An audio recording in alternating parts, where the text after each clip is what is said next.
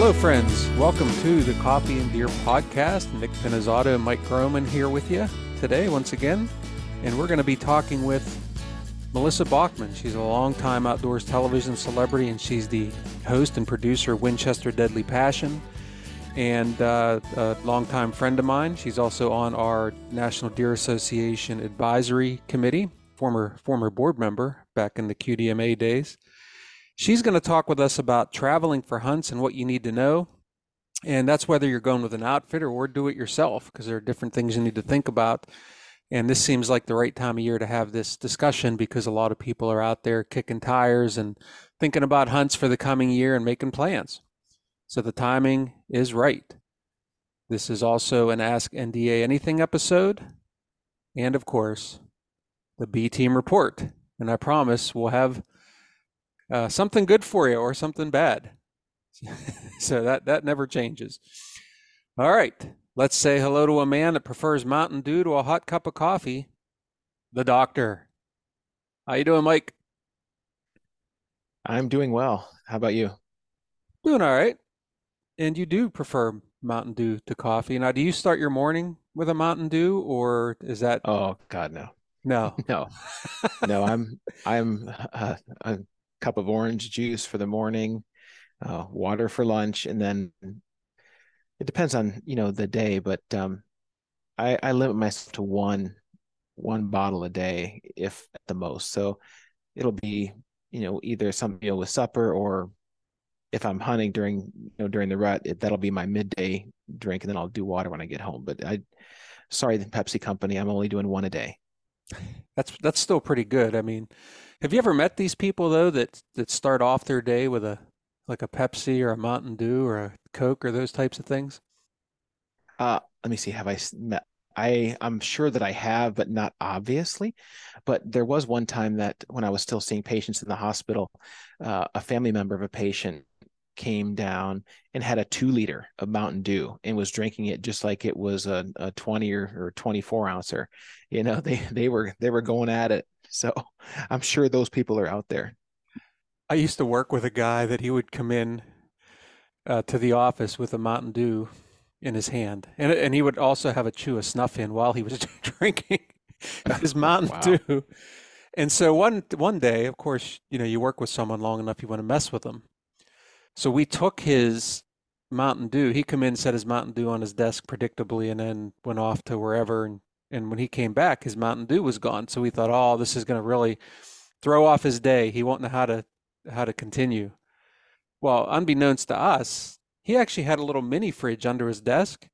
So he just pulled out his next Mountain Dew, and yeah, it didn't even phase him. And so we're like, well, we're not telling him, and we'll see how long that Mountain Dew stays up on top of his bookcase.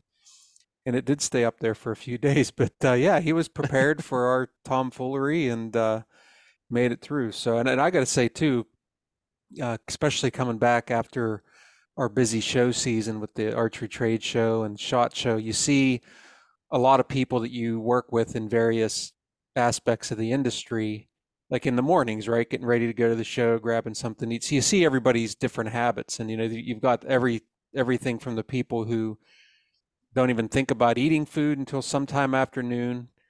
You have some people that are carrying the can of soda pop around with them to start the day. Coffee, of course, is still king. And then you also see the people that are just coming in the morning when you're going out. So you get to see a little bit of it all out there. All right. Hey, I have breaking news. And this might even be Okay, breaking wow. news. Yeah, breaking news for you too. I don't know if we talked about this, but yeah, breaking news, because this is where I normally talk about who our show sponsor is. And we've been talking about coffee, and I'm excited to tell you, Mike, and our audience, we have a title sponsor for the Coffee and Deer podcast. And that Oh wow, I did not know that. yes. And no, it's not, you're not going to have like a brand new Escalade showing up in your driveway as a host of the show. I wish I could tell you that. So it's not Cadillac.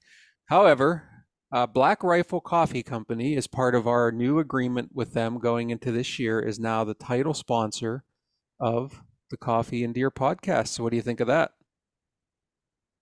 I'm thinking that I'm going to have to potentially support them and try coffee for the first time, just because of them putting some faith into us. I like to support people that support me. And I mean, when I say I've never tried coffee, coffee has never touched my tongue. So Oh, wow. I guess I guess the only thing that I can do to support them would be to say, well, if I'm going to try coffee, it's going to be from the Black Rifle Coffee Company. How about that?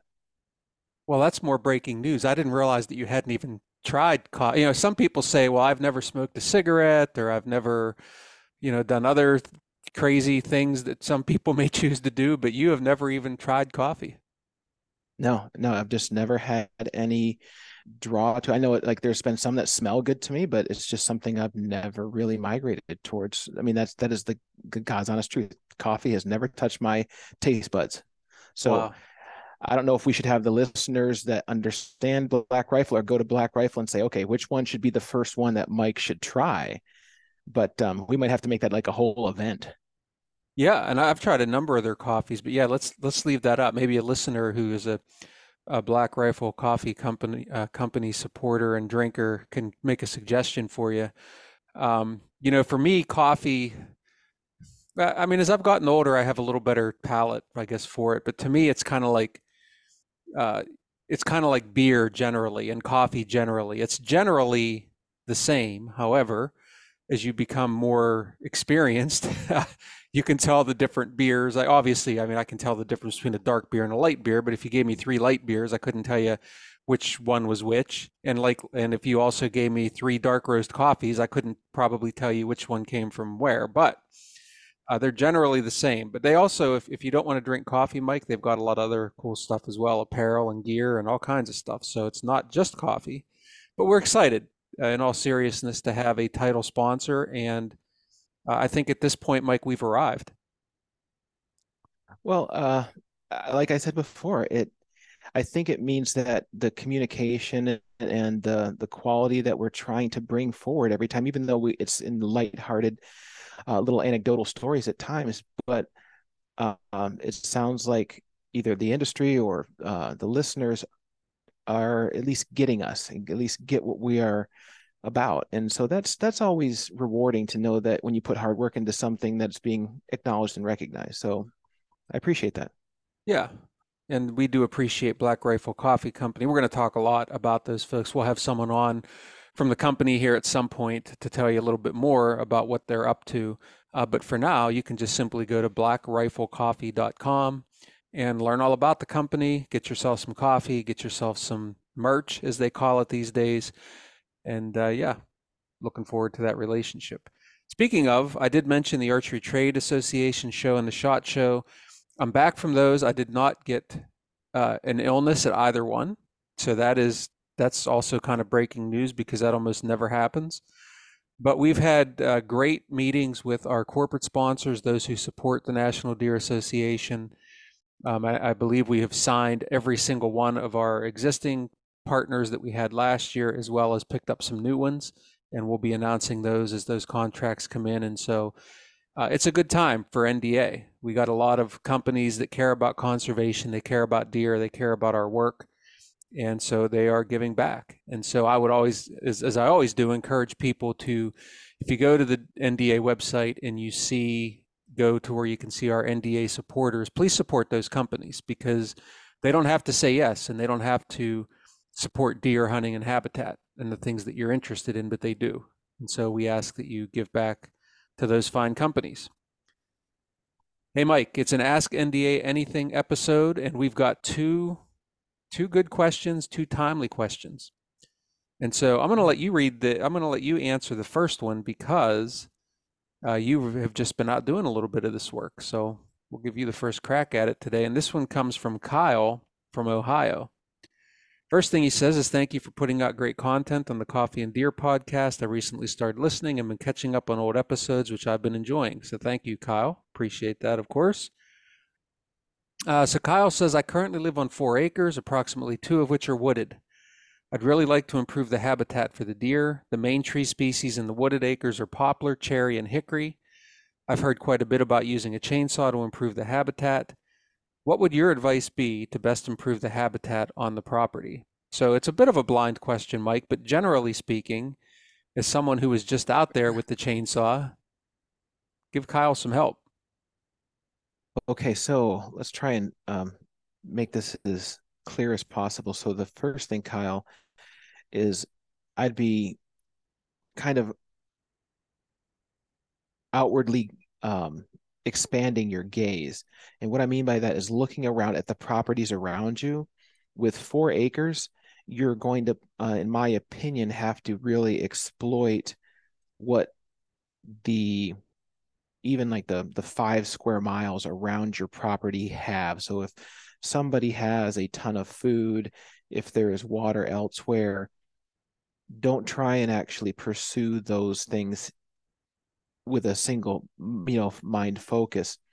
So on 2 and 4 acres, or 2 acres with four, sorry, let's try this again. 4 acres with two of it being wooded, I would definitely try and thicken up the area, but strategically to where you're actually creating funnels, because between 2 acres, you can really funnel deer down to almost put every deer that would actually move through there in front of you based on the wind direction. So some strategic funnels for your predominant winds during the months of October, November, December.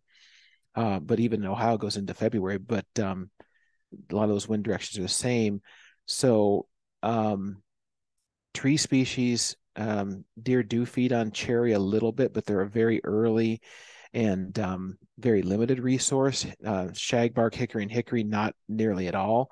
So if you're wanting to pick trees, hickory would be, in my opinion, the first to go, to try and open up some light to the ground, and then make some strategic funnels by moving the tops or felling the trees to create some funnels and pinch points for you, deer like edge, and try and steer them through your property where you might at least be able to get a chance to hunt, because sneaking in and out of 2 acres of woods is going to be very difficult. So I'd probably set the property up for transition if they can go from, if there's a need for them to go from point A to point B, either to agriculture or cover or otherwise. And if there's no water around, maybe popping in some type of a water source might be a good thing to do. That's really small scale and easy to do with a watering trough from like Tractor Supply or something like that, or even wild water from banks. They make those wild water that are very easily movable, so you can even move them to tweak it every year until you finally hone it down. That's really my general thought. What do you think, Nick? Yeah, I like the idea that it's a small property, and your advice is to try to get the most out of that property if you're going to hunt it. Obviously, with 2 to 4 acres or 4 acres, you're not going to be creating, sanctuaries and bedding areas and all these types of things. However, I used to live and hunt in Ohio, and I knew people that they had 5 acres, but it was a darn good 5 acres. And so it just happened to be that little pinch point between a couple other larger tracks. And I think that's where your advice is leading there. Make it as huntable as possible. And also, you certainly can, in that amount of area, I mean, an acre is really a big area. You go out just for general idea of what that is, just go out and stand in the middle of a football field and look around, and you're pretty much looking at an acre. You can do an awful lot there in terms of putting some browse on the ground. And Mike said add some water sources. So yeah, don't cut yourself short. And also, yeah, the tree species. If you have stuff that just doesn't look good, it's not a healthy tree, regardless of species. I mean, you can knock that down to create more cover. If you have any mass producing trees, obviously you want to try to clear some area around those to make those as healthy as possible. I mean, if you have, even on 4 acres, you have a couple really nice white oaks there that are dropping acorns, you might have the best 4 acres in the county you live in. So it just depends. So anyway, I think that's good advice on that one, and I think we've covered it. All right, next question, and this one is very simple, and I got a simple answer for this person. This person is Steven from South Dakota. He just says one sentence: when do you start looking for shed antlers? And so it's a good question, right? So I will generally say, I'm not trying to dodge the question. I'll just generally say I'm always looking for them. My eyes are always to the ground. I find them throughout the year. But if we're talking specifically about this season now, where we're coming out of hunting seasons and going closer towards spring, really, I don't make a concerted effort to specifically look for antlers until the end of March, which I know for some that might seem late, but the reason I do that is number one, I have limited time, so I can't go out every day and search the same areas over and over again. And so I'm hoping to get as many of those antlers on the ground. 90% of the antlers that are walking around out there are usually on the ground by that time. And so really by going out in late January, early February, I might be looking for an antler that's still on a deer's head. So I'm just trying to maximize my success by waiting until most of them are on the ground. That's not the same for everybody. I know people who are actively out there looking for sheds right now. Maybe there's a specific deer that you're trying to get sheds from as well, and you're really looking for those sheds, which I get it too. You want to get them before somebody else does. But that's my answer, pretty basic. I have had trail camera pictures into the second week of April that deer still had antlers on, and so it does happen, and that's why I choose to wait. How about you, Mike? My timeline is almost exactly similar to yours. For me, last week of March, first week in April, because I just tie my shed hunting into scouting for turkeys. So that's about the time I'm going to get up in the morning early, start listening for turkeys, scouting the area. And while I'm scouting for turkeys, and historically, I find a lot of overlap in their habitat and picked up a lot of sheds just doing it that way. But if you're in an area that's really competitive with individuals out there with dogs, picking up sheds, I guess you're at a loss at that point. You're fighting an uphill battle.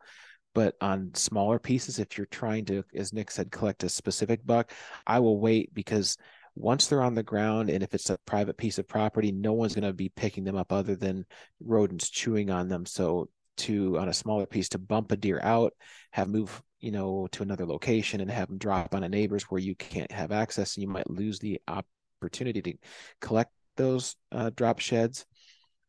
Later is always better than earlier. Glad you brought up turkeys because, yeah, you certainly can scout for turkeys while you're looking for antler sheds. But on the flip side, I find myself looking for antler sheds during turkey season a lot, because maybe you're not hearing any birds. You don't get the opportunity when they first fly down. And so you've got some time there while you're waiting for the birds to get active again. It's a great time to be looking for antler sheds as well. So, yeah, beards and bucks, I guess, as they call it. All right, Mike, we have an awful lot to talk about with our friend Melissa Bachman today. She's going to tell us about things you need to consider when it comes to booking your hunt, and whether that be a outfitted hunt or a do-it-yourself hunt. She also shares some, I don't know if I want to call them horror stories, but sort of some war stories from being out there and things when things don't always go right. So with that, let's go ahead and bring in Melissa.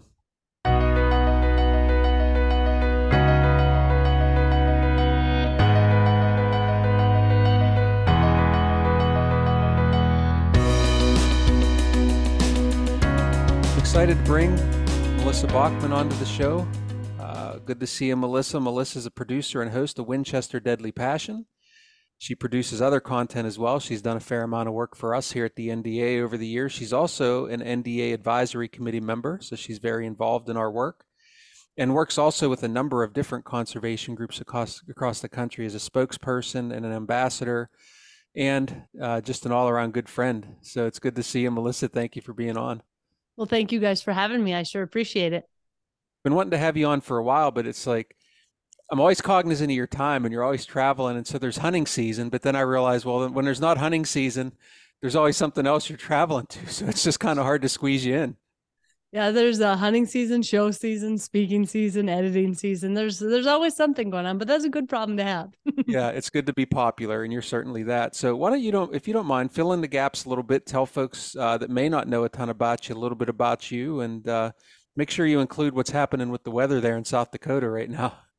Well, I actually have a show called Winchester Deadly Passion. I'm in season 13 right now. It's always been my dream since I was a little girl to hunt every day. That's all I ever wanted to do. That's been pretty close to reality for several years. I think I was on the road about 320 days a year.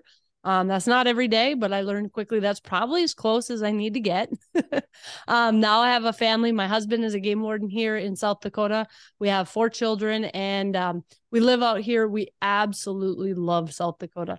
Now, lately, it's been a little rough. I'm not going to lie. We've had 2 snowstorms back to back. We got, I think, a little bit west of here, got 52 inches on the first snowstorm. We had 40-mile-an-hour winds for days. There's drifts over people's homes.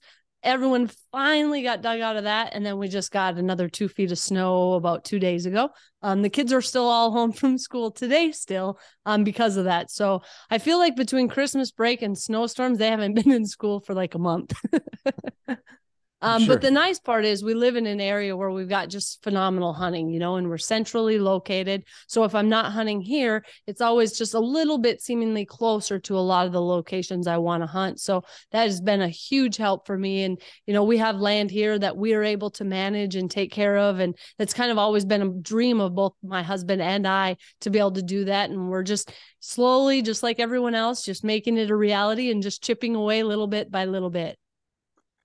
Well, it's certainly fun to watch, and we're going to tell people at the end of the show here where to find you on social media. I saw the thing you posted the other night with the snow out back and how he had just shoveled and it was blown back in, and it reminded me of my time living in North Dakota, and so I certainly feel your pain a little bit out there. The wind is what kills you. The wind is what kills you. Yep. So, well, you're the perfect person traveling over 300 days a year to talk about this subject, and that is we want to get into this conversation about planning hunting trips, not backyard hunting trips, but trips that might be out of state, even potentially out of country in some cases. You've done all of that. And I think it's around this time of year that people are probably thinking about planning those trips, booking those trips. For example, we got the Great American Outdoor Show coming up in Harrisburg, Pennsylvania. It's loaded with outfitters, people booking trips. And so we just thought this would be the time to have someone like yourself on to talk through this. And so what I want to do is start with just in the very basics. You're starting to think about, I want to go on a hunting trip. Major areas people should focus on, like, for example, is it already too late if you want to do something for the 2023 season? Well, it's definitely not too late, but it really depends on what state you want to travel to and how you want to take that game. If you're bow hunting, there's different regulations as far as tags go than with a rifle or with a muzzleloader. One of the nice things is, there are a lot of options out there, and now's the time to start checking, because if you go to shows, like I'll be at the Great American Outdoor Show, I book hunts there every year. I book hunts at SCI, I book hunts at different locations. But what you want to do is kind of come up with, where do you want to go and start getting that information? How hard is it to draw a tag? Do they have landowner tags? There's certain places like New Mexico, for example. I love elk hunting there, but it takes quite a few years to draw even an archery elk tag there. Now, they do always have the option, if you have the money, you can buy a landowner tag. For me, I don't have the money to be buying all those tags. So usually what I do is I'll wait for the draw. And there's also organizations now, there's several of them that will put you in for tags each year. So that way, even if you don't maybe have the money this year to go hunting, or you're not sure where you want to go, they can put you in for various states and just start getting those points built up. So that way, when you are ready to do it, you're all set. And what I like about it is, for me, I don't have to worry about when the deadlines are or all those different logins and passwords. I use Huntin' Fool, and they just kind of take over for you. And I sat down with them at a show, picked the states that I wanted them to put me in for. And what I like is now I've been building up points for 4 or 5 years that I would have never thought to put in for before. So for people who are kind of on the fence, that's a good way to kind of get things ready. And then when you are ready to pull the trigger and book that hunt, definitely start talking to outfitters, to people, to DNR agents in that area to find out what are the rules, how long is it going to take to draw, so you can plan your trip accordingly. All right, Melissa. So you talked about talking to outfitters and being able to get the most out of your hard-earned money to make sure you're on at least going to enjoy yourself in regards to the experience. But let's talk about the outfitters specifically. What are you looking for in an outfitter? What should people be looking for in an outfitter before they put down their hard-earned money? Well, one thing I like to have is a very open line of communication. There's one thing nobody can control. Nobody can control the weather and nobody can control the animals. So you want to book a place that you believe has good quality, right? But the most important thing I think of is booking a place where they can control the things that they can control, right? So if you come in and camp's broke down, the shower doesn't work, there's no cook there, guess what? Those are things that are in their control. So you want to find someone who's reputable, who's been doing it for a while, and who can provide you a list of people that you can talk to, references, and see what that experience was like. Because what you do not want to have is you do not want to think that you're going to be staying in a cabin with a heater and you show up and it's now a tent camp and you're on a float trip and you don't have the right supplies. So a big part is talking through it, making sure you know exactly what you're expecting out of the accommodations, out of the guides. How many other people are there going to be there with you? You know, if you're going on a deer hunt, maybe they're dropping 2-3 people off, not a big deal. But if you're going on a elk hunt or a spot and stock mule deer hunt, and all of a sudden you're in the truck with 2 to 3 other guys and you got to take turns, that changes things a lot. So a big part is communication, asking those questions and really making sure that you feel you understand every aspect of what you're getting into. Again, you might get there, it might be November and all of a sudden it's 80 degrees and the deer aren't moving. Nothing anyone can do about it, but make sure that you pick someone that can control all those things that can be controlled. Yeah, I love that answer because inevitably what I hear when people go up to an outfitter at a show is one of the first questions they'll say, you'll hear them say this, they'll say, well, what is your success rate? I mean, that's not the question to start with, is it? No, I mean, you can ask it. That's fine. The problem is that number can be very skewed, right? Because, okay, so what is your success rate? Well, that depends. The first question you really need to ask is, let's just use whitetails, right? Let's say you're going after whitetails in Illinois, and this is a hunt you've always dreamed of. The first thing you need to decide is what caliber of a deer are you looking for, right? Because if you have a goal in mind of shooting a 180-inch deer and you don't want to shoot anything but that or you'll go home, well, you need to ensure you're going to a location that has shot some 180-inch deer. Now, if you're just looking that, you know what, I want to shoot a Pope and Young buck, I want a 125-inch deer with my bow, then talk to them and make sure you're hunting a location that allows that. There's some outfitters that have a 140-inch minimum, right? Make sure that you don't get yourself in that situation or you could be facing a fine.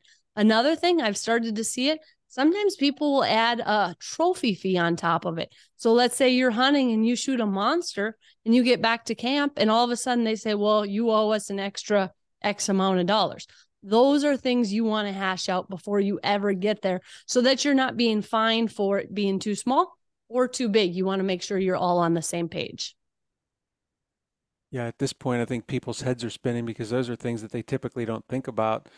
I had a guy one time, he was asking me for advice on an outfitter, and he said, I'm looking for a place, like I want to know where that sweet spot is, where like if I pay about this amount and the odds are about this, like he was looking for that medium spot. And it's like, listen, man, you can pay for $5,000 to go hunt whitetails in Iowa and still get nothing. It has nothing to do with the price you pay.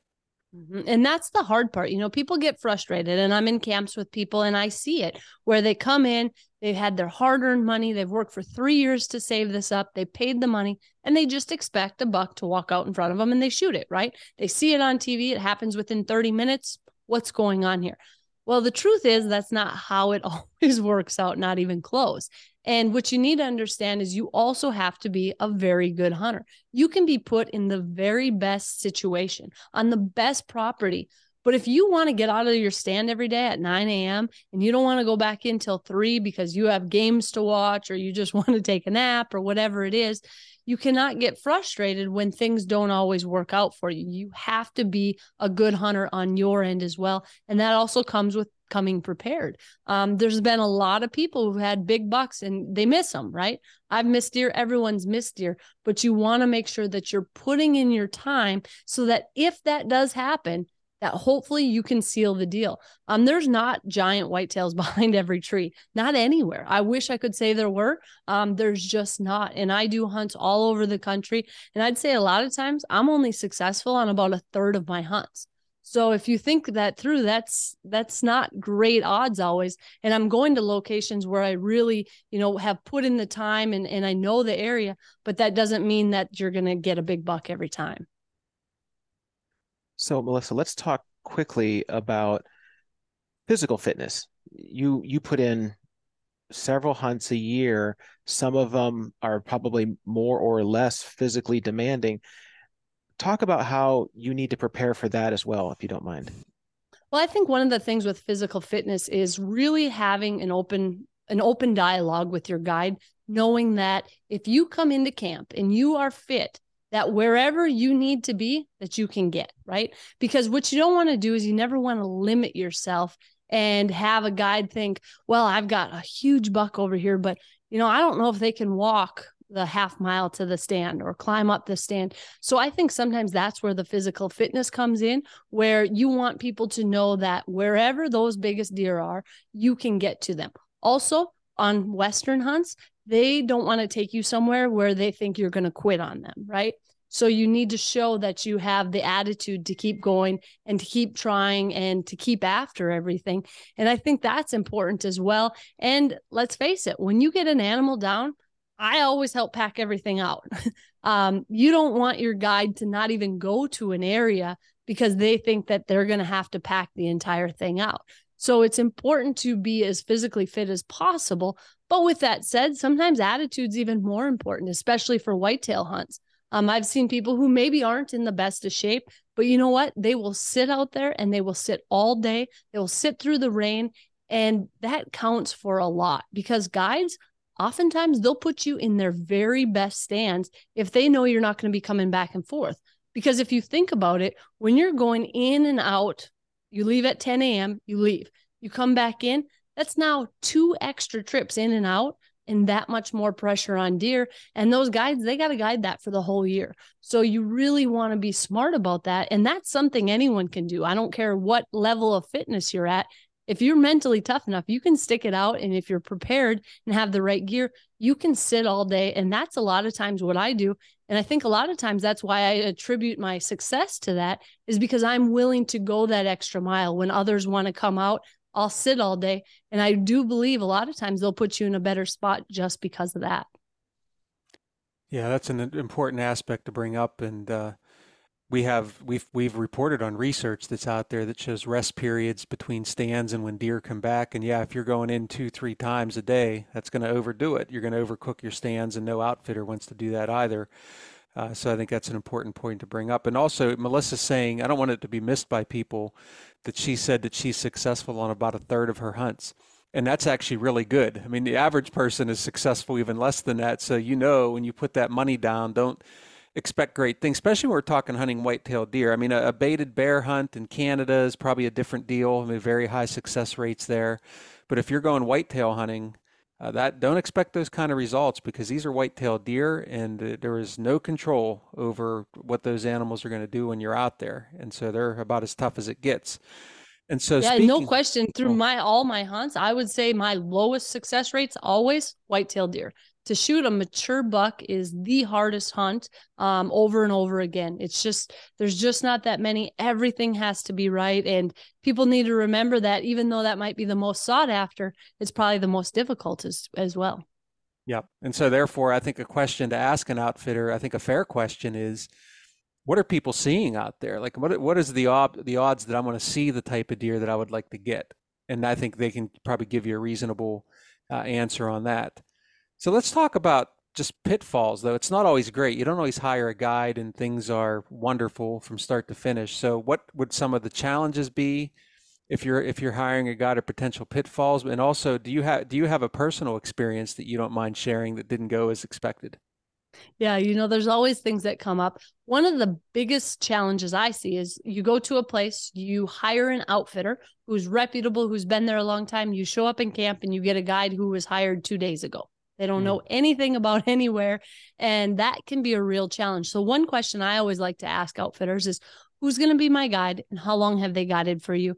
How well do they know the property? Get a little background on them. What do they do? Are they there all the time? What's the average shots? I think things like that are important because that guide's usually going to be the one setting up those stands. So what I want to hear is that most of your shots are between 20 and 30 yards when you're bow hunting. Or with a gun, they're 100 yards and in, because sure, there might be a few outliers, but you want to ensure that you have the highest chance of success that's possible while you're on that hunt.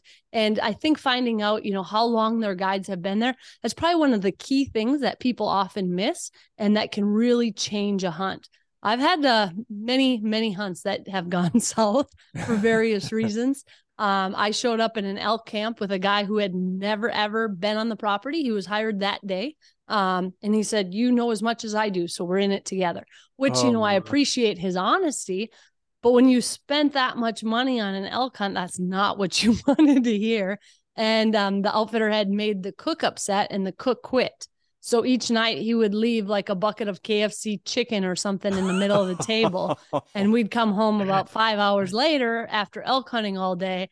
And that was our food. So one thing, and people always make fun of me for, but I've been in enough camps where you may or may not have the best foods. I literally bring like tons and tons of snacks. Like if they don't have any food, I'll be good. My cameraman will be good. We'll be good for the week of things we like because I've been in those situations. You try to plan accordingly so that doesn't happen, but it still happens from time to time. And you know what? I'm not one that's just going to get up and quit. I'm going to try to tough it out and make the best of it. So those are a few things that you can do to try to get you through the tougher times. See, and I'm just going to jump in right there and call out Kip Adams. Kip was busting on me for having extra snacks in my bag, whether I needed them or not. See, Melissa goes the same route. So, Melissa, thank you for that. But I could probably feed the whole camp with the extra snacks in my bag. And I'll bet there's some Mountain Dew in that pack somewhere. Yeah, so. I actually finally quit drinking some Diet Dew. I got a little carried away. I was drinking like 7 a day for a long time, and I decided that's probably not the healthiest route. So trying to go heavy on the water now. It's a constant battle, but doing the best we can. Gotcha. So taking it a different direction, we like to put everything on the outfitters, and there is obviously a lot of pressure on them, but you understand the outfitting business. What do outfitters expect from a guest? Because I think what they don't expect is you don't show up with these expectations that if you don't go home with something, it's not a success. Yeah, there's that. You got to be open-minded. You got to know that you are doing a free range hunt. These deer are not out there. It is not guaranteed. And if you are going to make bad decisions as a hunter, it might not work out for you. The other thing is you need to be prepared. And when I say prepared, I always like to ask guides and outfitters, do you have a gear list that you recommend? Now, I may not go by that 100%, but I like to know what they're trying to tell me to have, because you don't want to show up and not have the right items that you need to make that a successful hunt. I was in a camp, a guy showed up. He said, I got a brand new Matthews bow. I'm pumped. It was still in the box. Oh. Peep sight had not been put on. There's no sight on it. He had arrows that were uncut, and he literally had no idea. He was so proud that he got a new bow. So obviously that's an extreme. But the point is, you can't show up and not have practiced or not know your equipment. Those are things that are important. If possible, a lot of times I like to bring 2 bows on an archery hunt. And the reason being is if something happens, if your bow blows up, a cam go, whatever could happen, you are kind of out of luck. Bows aren't something that you can just pass on from one to the other. So I usually try to keep just a spare bow and bring it with me if possible. I actually got a case that holds 2 of them for that reason. And I think it's important. And then also to let them know, what are your limitations? So as an archery hunter, here's my maximum effective range. And I think it's important to know that both for you and for your guide, because you don't want to be out there and all of a sudden you see an elk at 80 yards and you're like, yeah, I think I can do it. Let's give it a try. That's not fair to the elk. It's not fair to you. It's not fair to the guide. What you need to do is kind of set those things up ahead of time and know what are those maximum ranges and then stick to it in the field. And that's true with a muzzleloader, a shotgun, a rifle, whatever it may be. You really need to know where is that limit cut off, and it has nothing to do with the antler size. Yeah, I'd love that you brought that up too, because we also, as a client, you shouldn't go to an outfitter expecting that you deserve something just because you're on a hunt, and then do unethical things that you would never probably do in your own hunting areas. And the range thing's interesting because Mike, you'll recall this on a hunt where our buddy Kurt Colbert shot his, it was like 180 some inch deer in Illinois on a hunt that we were on, and the outfitter asked, he said, who's comfortable shooting potentially to 50, because this deer could use a trail that's 20, or he could use one between there and 50. And Kurt raised his hand, said he was comfortable, and he shot that deer, I think, at 44 yards. So there's a real life example. Yeah. Yeah, that's right. And that was one of the first conversations when they were giving us the orientation to camp and what we were going to be doing the next day. So it is important to know what your effective range is and be confident in that as well. Yeah, I'm just mad I didn't raise my hand before Kurt did, because that was a heck of a deer. But let's switch gears just a tad here and talk about going on out-of-state hunts. And this has become more and more popular, DIY. So you're doing it yourself. Melissa, you're going to go for the first time, and let's say you're going to a place in Colorado you've never been, but you've got a tag and you want to hunt an elk, for an example. Where do you start? So one of the very first things I do is a lot of times I will get online, do some mapping, and figure out, what areas in that unit that I can hunt. I also will sometimes call the local game wardens to find out, access requirements, different rules that apply to public land sometimes, especially for me if I'm filming. You can't just go out and film on public land and just be fine. I have to get film permits. There's a lot of things. So a lot of times I like to get in contact with local officials. But the next thing is you really need to block off some time. I'm a firm believer that scouting is huge. If you could get out there even before the season starts to acclimate yourself, to see what it's going to be like, I think you're money ahead, because even though it might be a second trip, what can happen is you can realize, you know what, now that I've seen this, I need to plan for this, or we're going to have a tent camp. I need to do this, this, and this, and set up accordingly. Or even if there's a small town, go into a local coffee shop. Talk to people. I mean, a lot of these small towns, there's a lot of things you can do by just word of mouth or by chatting it up with people and saying, you're an avid hunter. You came out here, you're a hardworking person, just looking for a great spot. And all of a sudden, you never know what kind of opportunities may await. And then when it does come time, give yourself time. Don't plan to go out and do a 4-day trip and get out of there and come home. When you're doing a DIY, it takes time. You don't know that land. You don't know all the roles. You don't know what the animals are doing. So give yourself time to learn that, because a lot of people will always say, gosh, by the time I left, I felt like I was just getting a good grasp on things. So if you're going to go that route and you're not spending the money on an outfitter, try to take a little bit more vacation. So that way you can really get to know what's happening on that property and make the best of it. And there have been some monster bulls, deer, everything killed on public land on do-it-yourself hunts. But the one common denominator, people put in that time scouting and they put in the time in the field. Yeah, I think having a network of friends is important. Having myself done a lot of DIY out in that area, even in North Dakota, hunting mule deer. We talk about public land in the east. Well, it's a whole different idea out west. Like, you go out and stand on public land in the west and you're looking at millions of acres. We're here, if you have a couple 1,000-acre block, that's a big deal. And this is another example of networking and having friends and sharing data.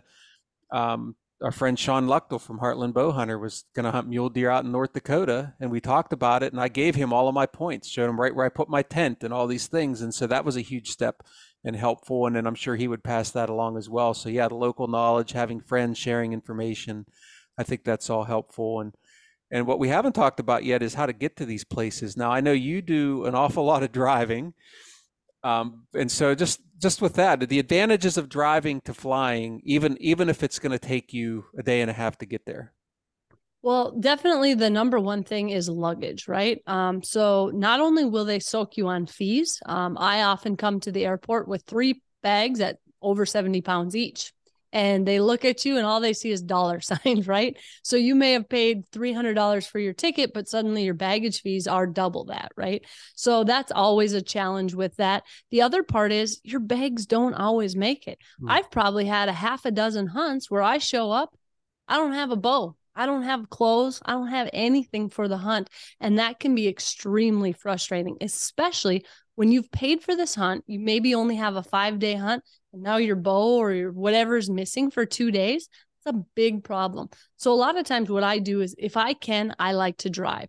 It gives you advantages to being able to bring as much gear as you might want, but it also helps you if you are able to harvest an animal that you can bring that animal home. I like to bring a lot of my meat back with me. And that makes it much easier because when you get on these airlines and you're trying to package it up, it's very difficult, especially if you came in heavy with heavy bags and now you're trying to go home with all that heavy bags and the extra meat. A lot of times it just gets to be too expensive, too many headaches. If anyone's traveled lately, there's a good chance you've been delayed or canceled, one after another after another. So the good thing about driving is if it says it's going to take 18 hours, you put in your time, you'll be there in about 18 hours.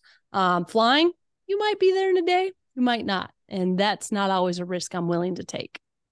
No, and you brought up bringing home the animal too. People don't just think about what you need to get out there especially if you're flying. You need to think about if you have to bring an animal home. And I remember distinctly a trip coming home from Idaho, and I was bringing a bear home and I had bear parts in my clothes, packed in all the different bags, trying to stay under the weight limit, and I wasn't as prepared as I should have been. So don't be like me.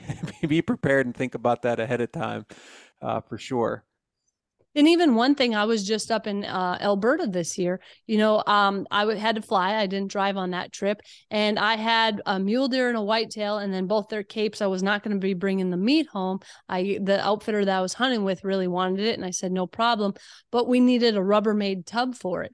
So now in the future, what I'll do is I'll just kind of use a Rubbermaid as one of my items and just put a few things in on the way up. So that way on the way back, I have it ready to go. We literally looked for hours trying to find a tub with a cover that fit. We never did find a cover that fit, but we had enough duct tape on it that it made it look like it fit. So, just trying to be prepared on little things like that and making sure you have time to freeze everything and tape it up good and label it. And then too, I reached out to you about finding out legally, where can you cross with different animal parts and making sure that you're 100% legal. And you gave me some great advice on that. And I think that's something that people really need to know, especially when you're driving and crossing state lines, maybe not just the location you're hunting, but where you're going to. Yeah, with chronic wasting disease, especially, and one of the things I'm looking at here on my list is to mention always understanding wherever state you're going to or province or another country, what are the rules and what are the regulations there, because they vary so much across the country. Everything from, don't show up to Idaho with mechanical broadheads and think that you're allowed to use that because you can't use them there. Don't show up to Iowa with a crossbow and think you can use it there because you could use it in Ohio. You got to know those rules. And when it comes to chronic wasting disease, you can't just shoot your deer in South Dakota and drive it back to Pennsylvania, because every state line you cross, you're probably breaking the law, because there are rules about that. There are certain parts that you can bring back, but you can't bring back a full head. You can bring a cape. You can't bring back the spinal cord, but you can bring back quartered meat or even deboned meat. You can bring back a clean skull plate, but not one with brain material on it. So these are just, we're not going to rehash all of those here, but to Melissa's point, driving, flying, whatever, you need to know what those rules are so that you're not breaking the rule. I remember when I lived in Ohio, somebody driving through town with an elk in the back of their vehicle, and I thought to myself, well, I know they didn't shoot that here, so how many different states did they break the law in driving that thing home? So, yeah, you need to be aware of that, and I'm really glad that you brought that up, Melissa. And another thing, my husband's a game warden. It does not hurt to call ahead of places you're going and just acclimate yourself to the rules. Ask questions. Sometimes there's things that aren't extremely clear. Call and ask. You are so much better off calling ahead of time, asking, getting the information, than showing up, getting in trouble and saying, well, I didn't know. Nobody goes for that. Take the time to call and ask and to get the correct information. Well, Nick, if you remember when we were bow hunter ed instructors, there was always toward the month of like late July, August, where someone would call in a tizzy needing to have a certification, bow hunter education certification, because certain states require that and Pennsylvania does not. So making sure that your training is actually appropriate for that state as well, and is also something that I'm sure has plagued more than just that group of individuals that we actually had to emergently train. Yeah. I mean, And keeping a copy of those cards. yes. Yeah. I was just in a state where I did not know, but they required proof of your hunter safety card. Well, when I lived in Minnesota, on the back of my driver's license, it had under endorsements, hunter safety card.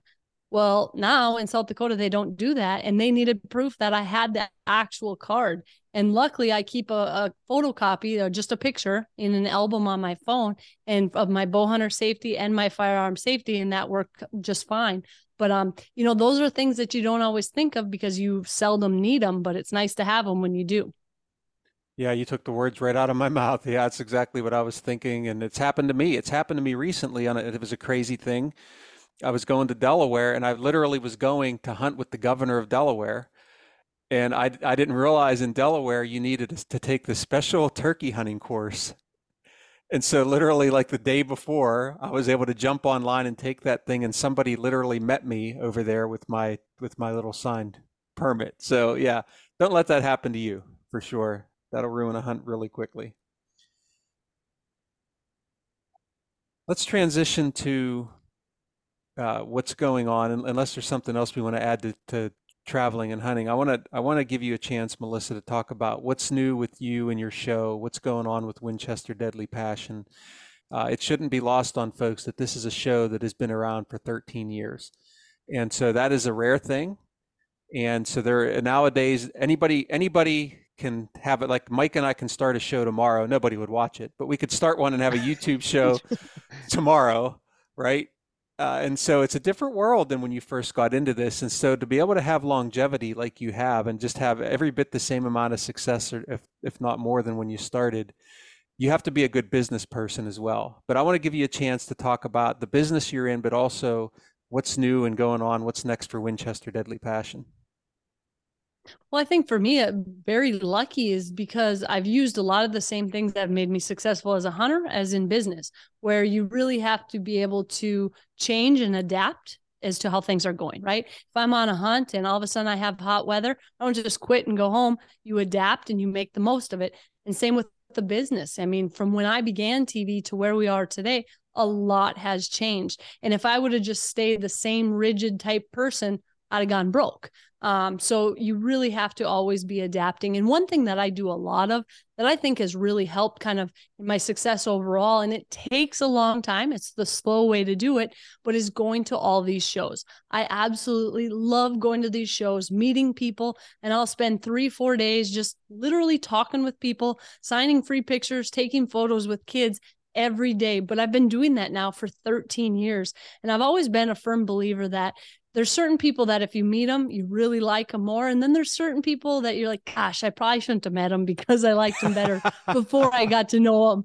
And I hope that I'm the type of person when I meet these people that, you know, they're like, gosh, you're a real person. You're a hunter just like us. And word of mouth travels fast, especially when you're out there doing it. But, you know, it takes time. 13 years, I do shows from starting next week. I'll be doing shows all the way through April. And I love it. I love being out there, listening to stories, seeing people's trail cam pictures, seeing little kids as deer. And what's cool is you start to know these people and they'll come back. They saw you maybe 3 years ago and now they come with a new picture. And, you know, it's just fun to do that. So I'll be at the Great American Outdoor Show. I'll be there Monday through Friday this year. I have ATA coming up next. I'll be at SHOT Show. I'm at the Minnesota Deer Classic. I don't have a whole list. If you go on my website, I have a whole list of all the places I'll be. And I also do a lot of speaking engagements. I'll come and speak to SCI banquets or different dinners, Bow Hunters Association dinners, and just kind of be their keynote speaker, which is a small portion, but the whole day is spent with their members and just getting to know people. And I really think that that has kind of made the difference because you're getting out there, you're being with them, and people remember that. And I think that's what's kind of made the difference for me. And with Winchester Deadly Passion being in the 13th season, there's nothing I could be more proud of. That's something that was always a dream and a goal of mine. A lot of people told me, you better have a plan B. I don't know if that'll work. And my plan B was just to work harder than everybody else. And I didn't have a plan B. So we need to make it work.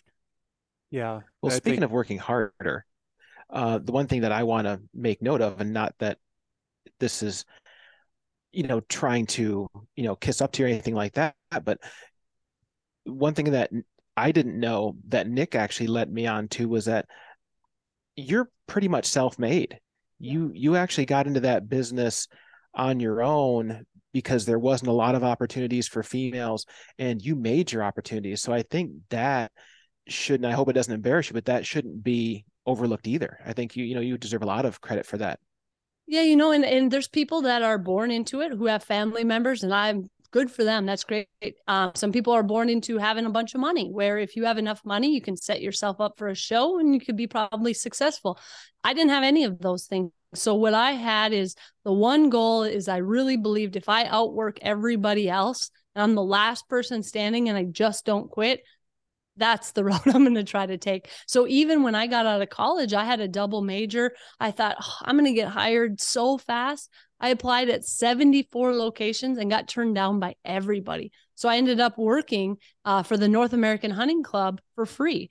And I drove 150 miles a day, every day, back and forth to a free job. And then I had to work at night to pay my bills and pay for the gas. And I did that for 4 months just to get my foot in the door. And this wasn't like, here's a position for you on camera. This was to become a cameraman at a low paying job.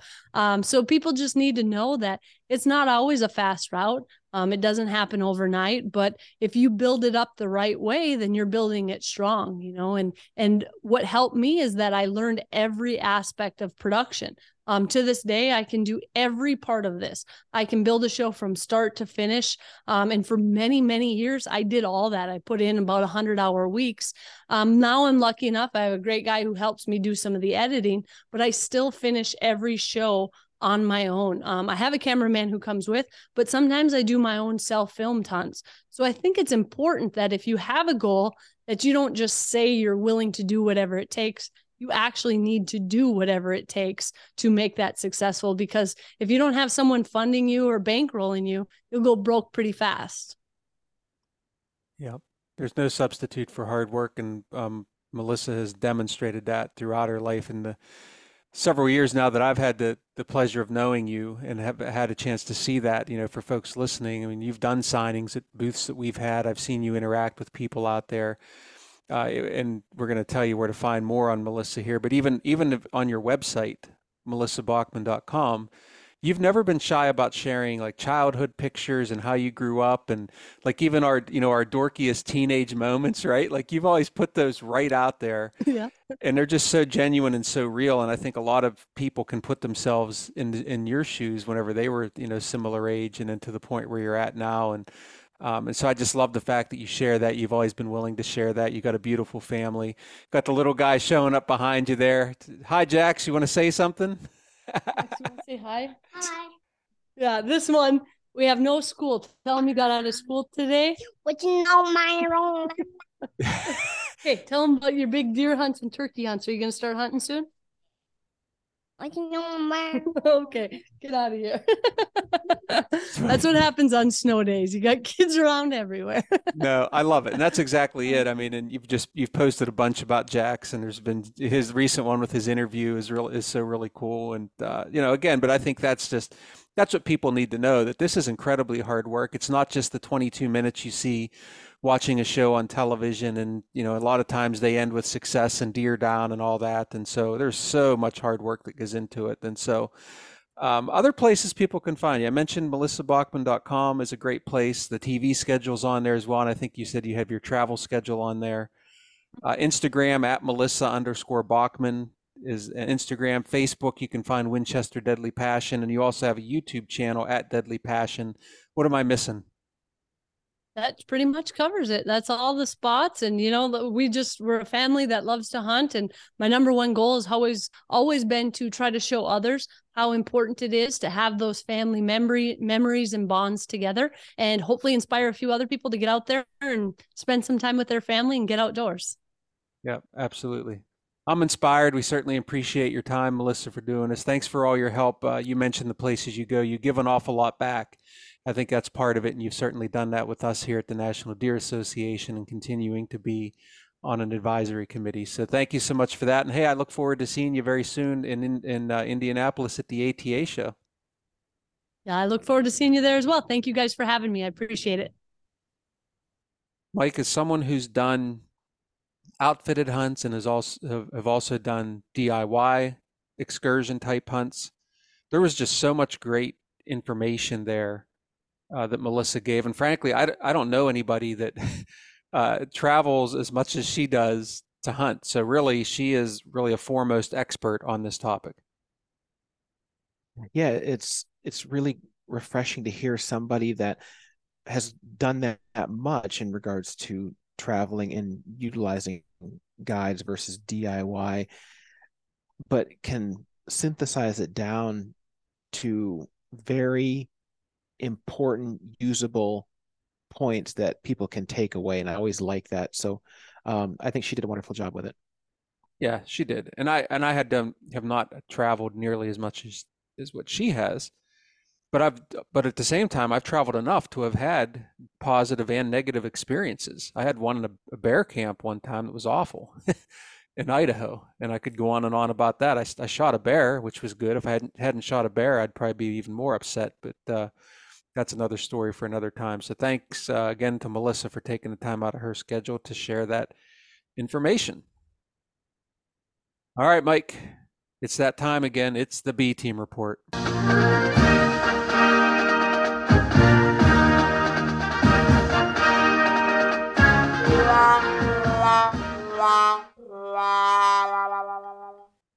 All right, I've been ready for this, Mike, because I remember that I went first last time, which means you're going first this time. And I have a good one. So as everybody knows that I'm staying up here in New York, and full disclosure, I have never had to do habitat work in the month of January. So just for everyone that is not from this area, when I went out for the first time last week, it was 24 degrees. I had 6 inches of snow on the ground in the woods. And what I ran into was I was cutting along and doing some work. And when I wanted to try and buck up some logs to get them out of my way, I was actually having to run the tip of my chainsaw in my bar down into the snow. And I'm ripping along there and having a big time thinking about, oh, how much better my place is going to be this year, because I'm going to be able to get a lot of the jobs done that I couldn't do because of time and being a distance landowner. So I'm probably like halfway through my first tank of gas in that chainsaw, and I'm ready to actually get my habitat hook out and pull some things the rest of the way down or move some things around. And I set the saw down, shut it off, and go about working. I came back 10 minutes later because I needed to fire it back up again. I fire up the saw, it starts to run. I take off the chain brake and I drop hit the trigger to start the chain running, and it bogs down and that chain's not moving. And I thought, well, what the heck happened here? And so put the brake back on, take a look at everything. It seems fine. Take the brake off, and I just see if I can even move the chain. And it's what has happened was the water from the snow actually melted, created water, mixed with the sawdust, and got into the track of the bar and froze my chain down to the bar and locked me up cold. Mm-hmm. And I had no way of thawing it back out. So luckily I just jumped on the four-wheel. I only brought one saw that day. So I ran up to the barn, put that one away, grabbed my other one, brought it out with a tarp to put it on so that at least I could keep it away from the snow. And I just kept that thing running every couple minutes. But if I set it down for more than 45 seconds, it would try and freeze up on me. So I became a lot less efficient, but I learned that when you're actually doing habitat work in the snow and 24 degrees, that you can freeze up your chainsaw. There you have it. Yeah, as soon as you said about setting it down in the snow, I thought, I'll bet this thing ends up freezing up on them. Which, I mean, that's a legitimate, honest mistake that can happen. That's not as bad as whenever I couldn't get my sprayer to work because I didn't actually open the sprayer up and let the fluid get to the wand. So, hey, it's, I put that in a little less of a silly category than that. But anyway, yeah. Hey, you're ahead of me though. I haven't even gotten out and done any habitat work. And I think it's because the winter has been so mild. I just haven't even, for whatever reason, I haven't been driven to want to go cut some trees, and I've got plenty of work to do, and I'd like to get some fresh browse down to the deer, but I don't know. I don't think they're struggling too much out there, as mild as it's been. I mean, even now we're at the end of January, and in Pennsylvania, where I live in the western half of the state, I still can't measure an inch of snow out there, so it's been pretty light. Oh, we got another inch last night. I'm probably sitting on, well, it's like doing that not freeze thaw, but where it just gets more and more dense. But truthfully, I've shoveled at least an inch of snow every day for the past 4 days, and 2 days ago I shoveled 6 inches. So, we're sitting on 7 inches in the woods probably. Yeah, completely different world up where you're at. All right, my B team report. I had been mentioning about going to the trade shows, and my report is coming from SHOT Show. And so I was trying to figure out, of course, the COVID years really messed me up, but I think this was my 9th or 10th SHOT Show. So I'm no rookie for sure. And so the first morning, I always know the first day you get there, you go to bed nice and early, because if you don't, it's tiring the rest of the way. And so I was in bed early, but then the next morning I got up and I said, well, it's going to be a lot of walking today, which SHOT Show always is. It's a ton of walking. I'm going to go out and grab a decent breakfast so I don't have to worry about looking for lunch when I'm out on the floor. So I had no game plan though. And you would think when you're in Las Vegas, you can't walk 10 feet without finding a nice restaurant that has plenty of food for you in the morning. Well, that's actually not true. I don't know that early breakfast is a big thing in Vegas because most people are out so late, right? And so I'm staying, if you're familiar with Vegas at all, I'm in the Flamingo Hotel, which is just I'm cheap, okay? So always trying to save the NDA money and stay at a place that's clean but not fancy, and it's a little bit of a walk as it is already over to the Venetian where the show is. And so believe it or not, there is not a decent place to grab a breakfast in that hotel. Furthermore, there's not a decent place within like a half mile both directions on that strip to find a decent breakfast. And so I even at one point I said, well, I know there's a Denny's in this one spot. And so I finally walked all the way over to there. I get up to the top of the escalator and it's just a line out the door. And so between walking back and forth and trying to pick a place, I ended up right back in the Flamingo Hotel, right where my elevator doors open at one of those little kiosks. It's sort of like a Starbucks, but not exactly a Starbucks. Yeah. And to make this even worse, Mike, it gets better. So finally, I'm on a bit of a restricted diet, okay? And so I was going to get one of these yogurt parfaits that has like some fruit and stuff in it, and not some big greasy sandwich. I get all the way up to the front of the line, and the woman says, "Oh, we don't have any more parfaits." So then all I had was a cup of coffee, and so I ended up literally back in my room and ended up eating a granola bar that I had in my backpack that I fly with to have a snack. So to make matters worse, by the end of the day, when I looked at my steps on my Apple Watch, this was after that debacle, which I'd already put in like 3 or 4 miles just doing that. I walked 14.1 miles and 28,936 steps.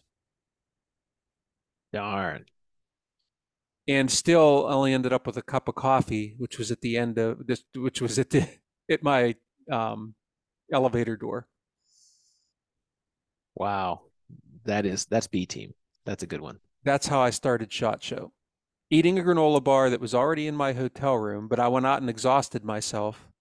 And by the way, people think it's warm when you go, oh, you're going to Vegas in the winter. You're so lucky. It's not warm out there, folks. Okay. It is. In the mornings, the highs are in the upper 30s.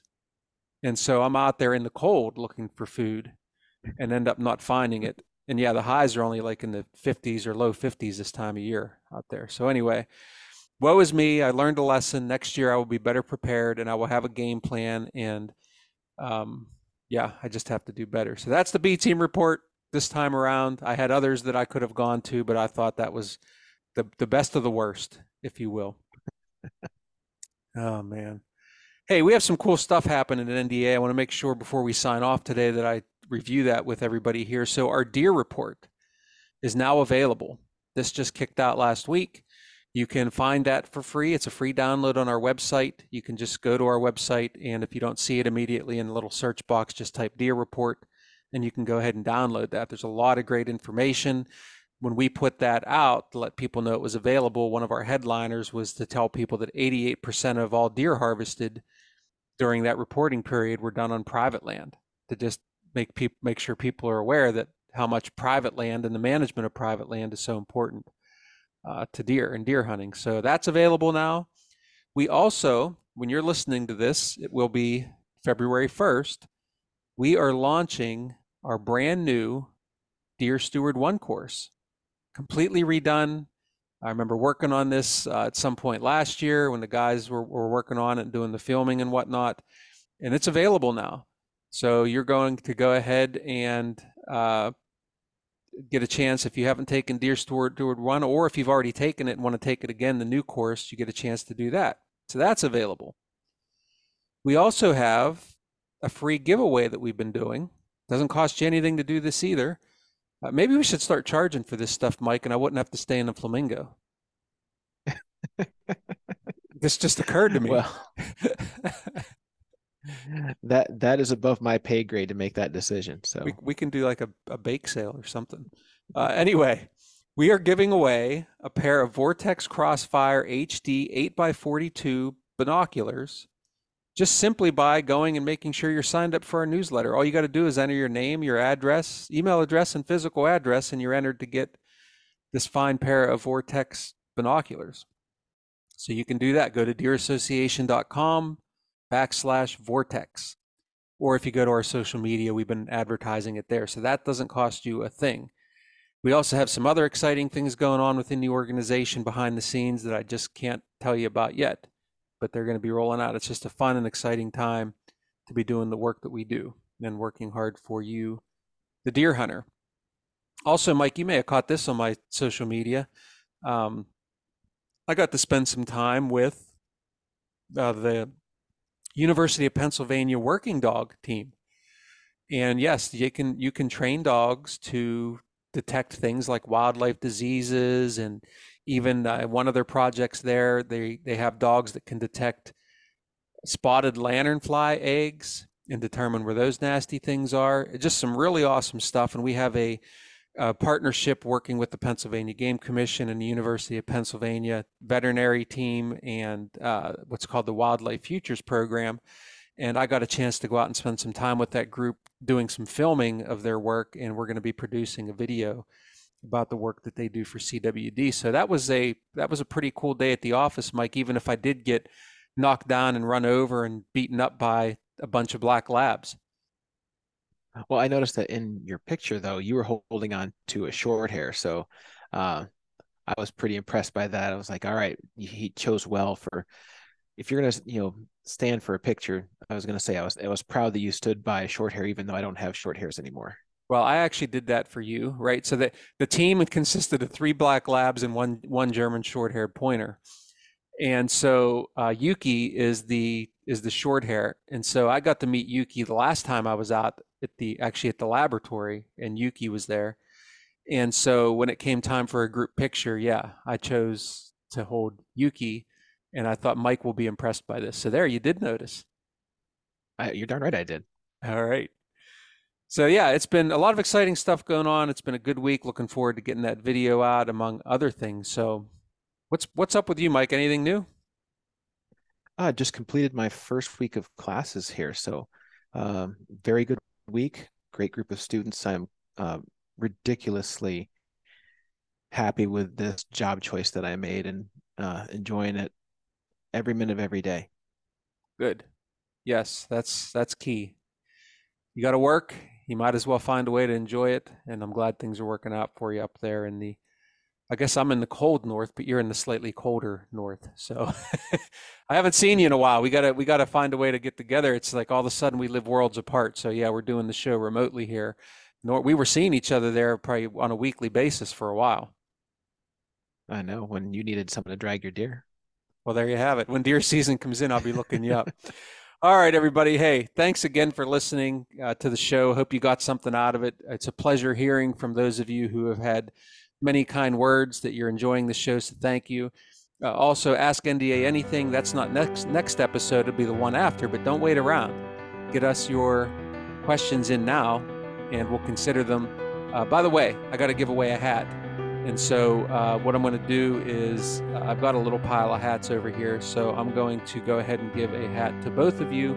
Send me your, please send me your mailing address when you hear this. Send me an email with your mailing address. We'll make sure we get that out to you. That's it for now, folks. Hope you have a great couple of weeks. Look forward to having you back for the next show. National Deer Association, where we are united for deer.